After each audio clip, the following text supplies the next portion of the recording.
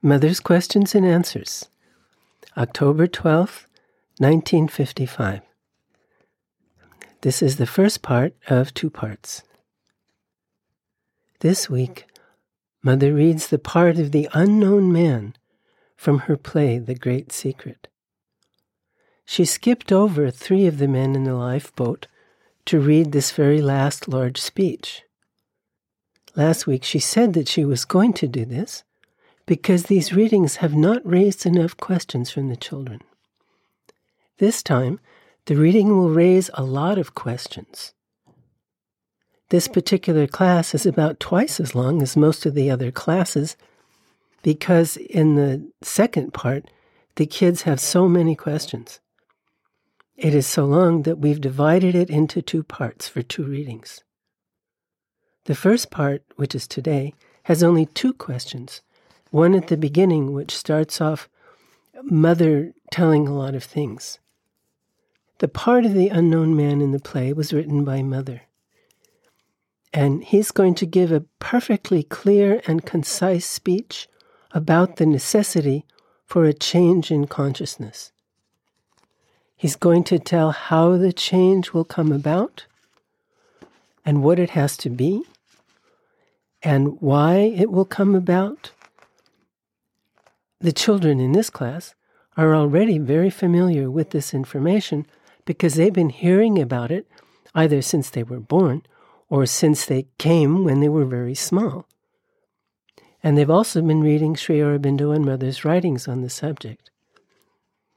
Now they have a good chance to ask questions to Mother, and they do use the opportunity, as we'll see next week, in the second part of this class. This week, Mother speaks in simple detail about when the change will come and who is ready, or who will be ready, and therefore who will be the first to start on the new path.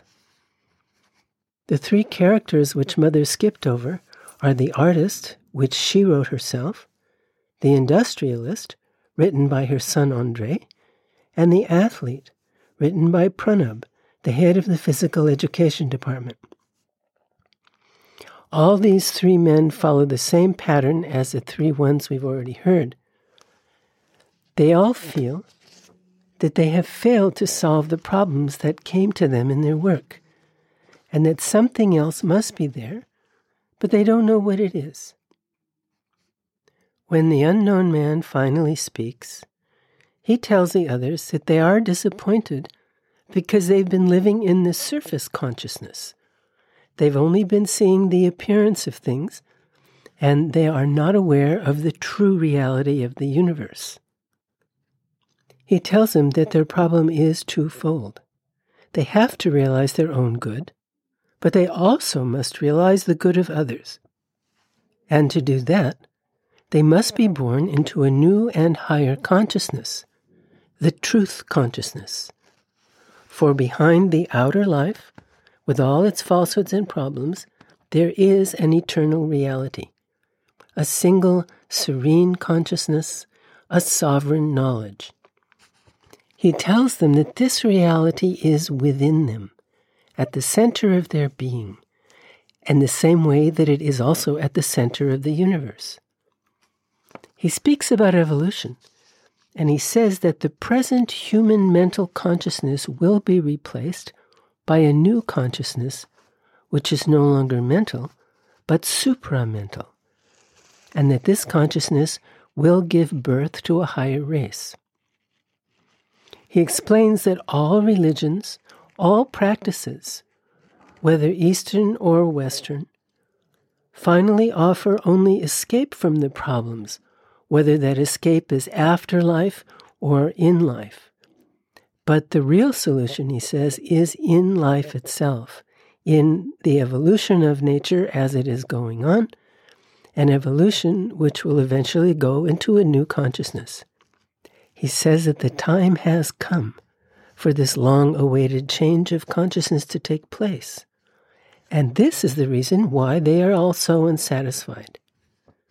He also says that only a radical change of consciousness can change the world as it is, and that it is the very aim of our existence. So this change is certain. He says, and of course we realize that this is all what Mother is saying through him, he says that first consciousness must be transformed, then life, then forms in this order. He says we must become concretely what we are essentially, and we must live integrally what is in the depths of our being. And then all life will become the expression of the sublime, eternal, divine joy. At the end of the unknown man's speech, the 6 men in the boat feel hopeful for the first time about the future. But what good will it do them, they say? Death is approaching. The unknown man tells them it is never too late, and that the grace is there. The grace will answer to all sincere aspiration and prayer. The men take heart, they pray, and a boat appears to rescue them, and Mother's play ends as they go on to the new life. Unfortunately, there is no tape recording of this class, which would have been so nice to hear Mother say these things. They had to erase the tape and use it again. So here we are in Mother's Friday class.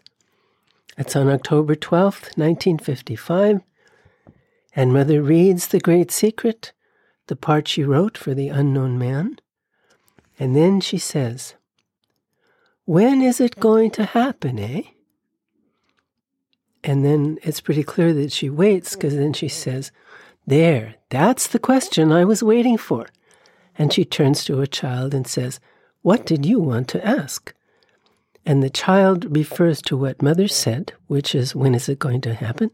And the child says, "What you said just now." And Mother says, "You see, I know how to read thoughts." And so, if I were to say that it depends upon you, it is not altogether true, but still, there is something true in it. I think that this will happen the moment there is a sufficiently large number of consciousnesses which feel absolutely that it cannot be otherwise. Now, most people, the immense majority among you, have to make an effort to imagine what it will be, and, at best, speculate upon it, and perhaps hope that this transformation will make things more pleasing, more pleasant, something like that. But your consciousness is so attached to what is that it even finds it difficult to imagine that things can be otherwise. And until what must be becomes for a sufficiently big group of consciousnesses an inevitable necessity, and all that has been and all that still is at present appears like an absurdity which cannot last, it is at that moment that this can take place, not before. There remains a problem, namely, whether it is something which can take place and will take place individually before occurring collectively. There remains a problem, namely, whether it is something which can take place and will take place individually before occurring collectively. It is probable, but no individual realization can be complete, nor even approach this perfection, if it is not in harmony with at least a group of consciousnesses representative of a new world. In spite of everything, there is so great an interdependence of the individual and the collectivity that the individual realization, despite all, is limited, impoverished by the irresponsive atmosphere, if I may say so, of what surrounds it. And it is certain that the entire terrestrial life has to follow a certain curve of progress so that a new world and a new consciousness can manifest. And that is why I said at the beginning that it depends at least partially on you. Have you ever tried to picture what this new consciousness could be? And what a new race could be like? And finally, what a new world could be like? By analogy, it is quite obvious that the arrival of man upon earth has changed the earth condition. I cannot say that from a certain point of view this was for the greatest good of all, because there are many who have suffered terribly from it. And here it is obvious that the complications the human being has brought into life have not always been very favorable, either for him or for others. But from a certain point of view, this has brought about a considerable progress, even in the lower species. Man meddled with the life of animals. He meddled with the life of plants. He meddled with the life of minerals, of metals. As I said, it was not always for the greatest joy of those he dealt with, but still, it certainly changed their conditions of life considerably.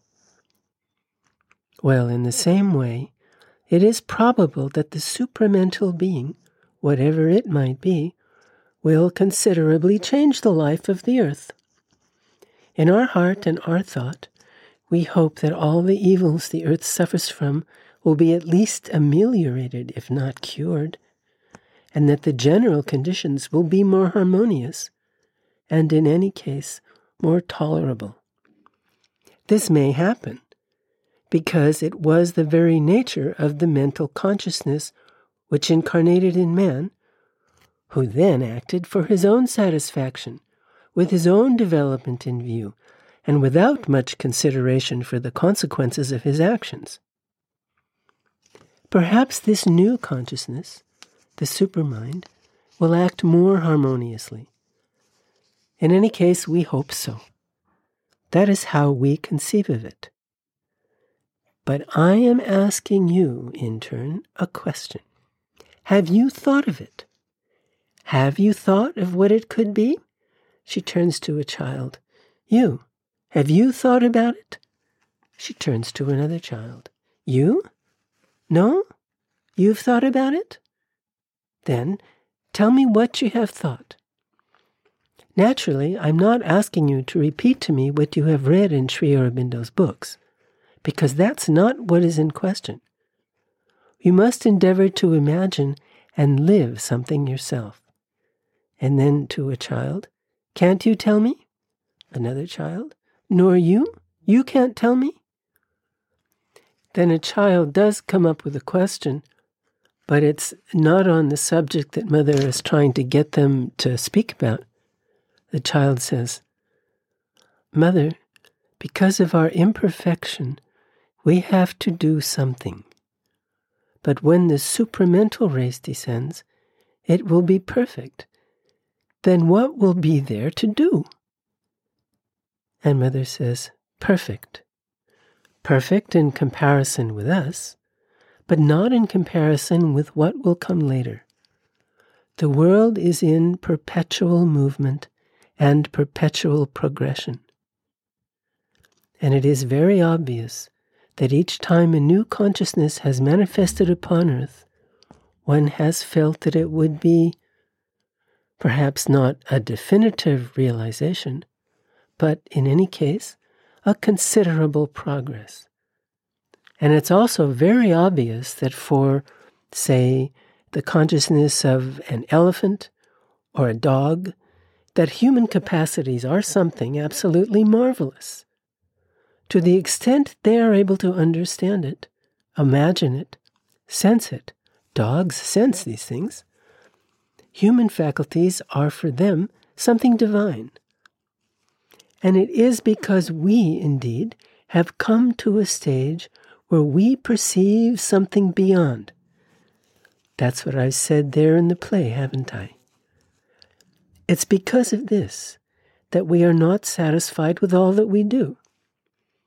It's because of this that there is the feeling that whatever we may do, there is something which escapes us, that the real thing escapes us, that we are turning round it, but don't touch it.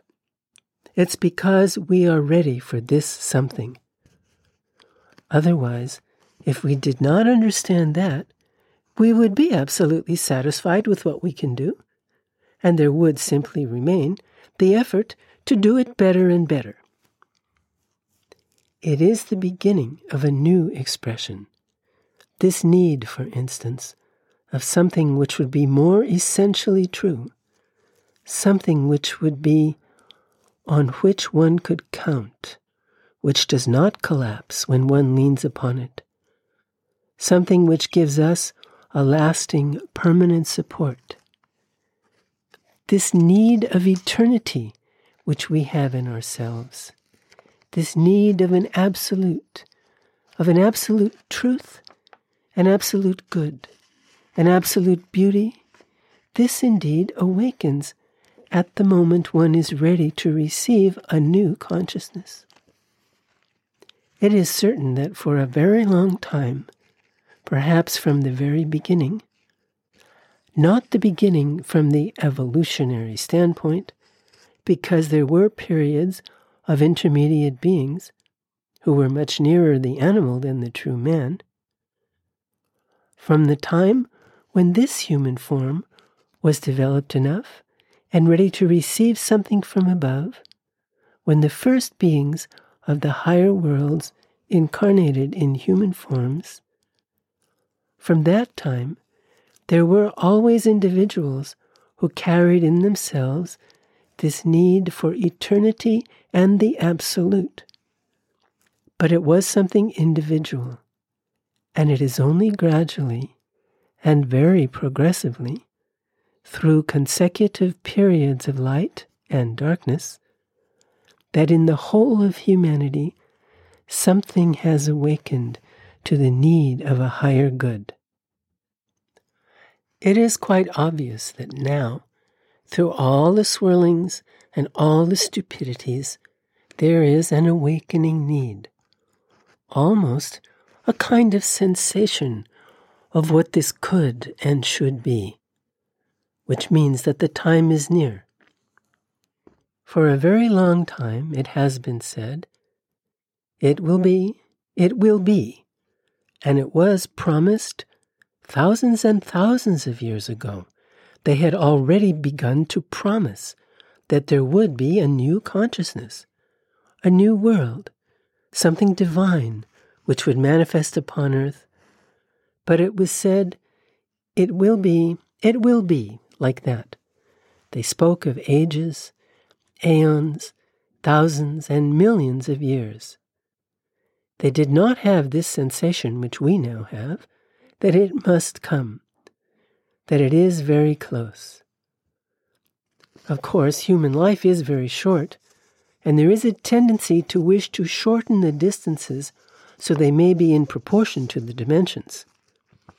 But in spite of all, there will come a moment when it happens. There will be a time when it happens. There will be a time when the movement swings over into a new reality. There was a time when the mental being could manifest upon earth. The starting point might have been a bit poor, very incomplete, very partial, but all the same there was a starting point. Why can't it be now? That's all. Perhaps if those who from the beginning have proclaimed that it would be, those very people say, it is going to be. After all, perhaps they are the best informed. I'm considering how from the beginning of the earth's history, we shall not go farther back to the antecedents, you know, for we have already enough to do with the earth. From the beginning of the earth's history, in one form or another, under one name or another, Sri Aurobindo has always presided over the great terrestrial transformations. And so, when he tells you, well, this is the right time, perhaps he knows. That's all that I can say. So, if it is the right time, this is how the problem is put. There are people who are ready, or will become ready, and these precisely will be the first to start on the new path. There are others who, perhaps, will become aware of it too late, who will have missed the opportunity. I think there will be many of this kind. But in any case, my point of view is this. Even if there should be only half a chance, it would be worth the trouble of trying. For, after all, I don't know. I told you just now, there is a moment when life such as it is, the human consciousness such as it is, seems something absolutely impossible to bear. It creates a kind of disgust, repugnance. One says, no, it is not that. It is not that. It can't be that. It can't continue. Well, when one comes to this, there is only to throw in one's all one's effort, all one's strength, all one's life, all one's being, into this chance, if you like, or this exceptional opportunity that is given to cross over to the other side. What a relief to set foot on the new path, that which will lead you elsewhere. This is worth the trouble of casting behind much luggage, of getting rid of many things in order to be able to take that leap. That's how I see the problem. In fact, it is the sublimest of adventures.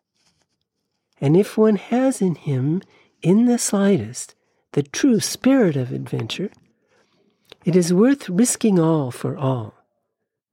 But those who are afraid, who wonder, am I not going to let go the substance for the shadow? According to the most banal proverb one can imagine, those who tell themselves, bah, after all, it is better to profit by what one has than to risk losing everything. We don't know what is going to happen tomorrow. Let us take precautions. Unfortunately, this is very widespread. Extremely widespread. Well, about those who are in this state of mind, I can assure you of one thing, that even when the thing occurs before their very nose, they will not perceive it. They will say, it is good. In this way, I won't regret anything.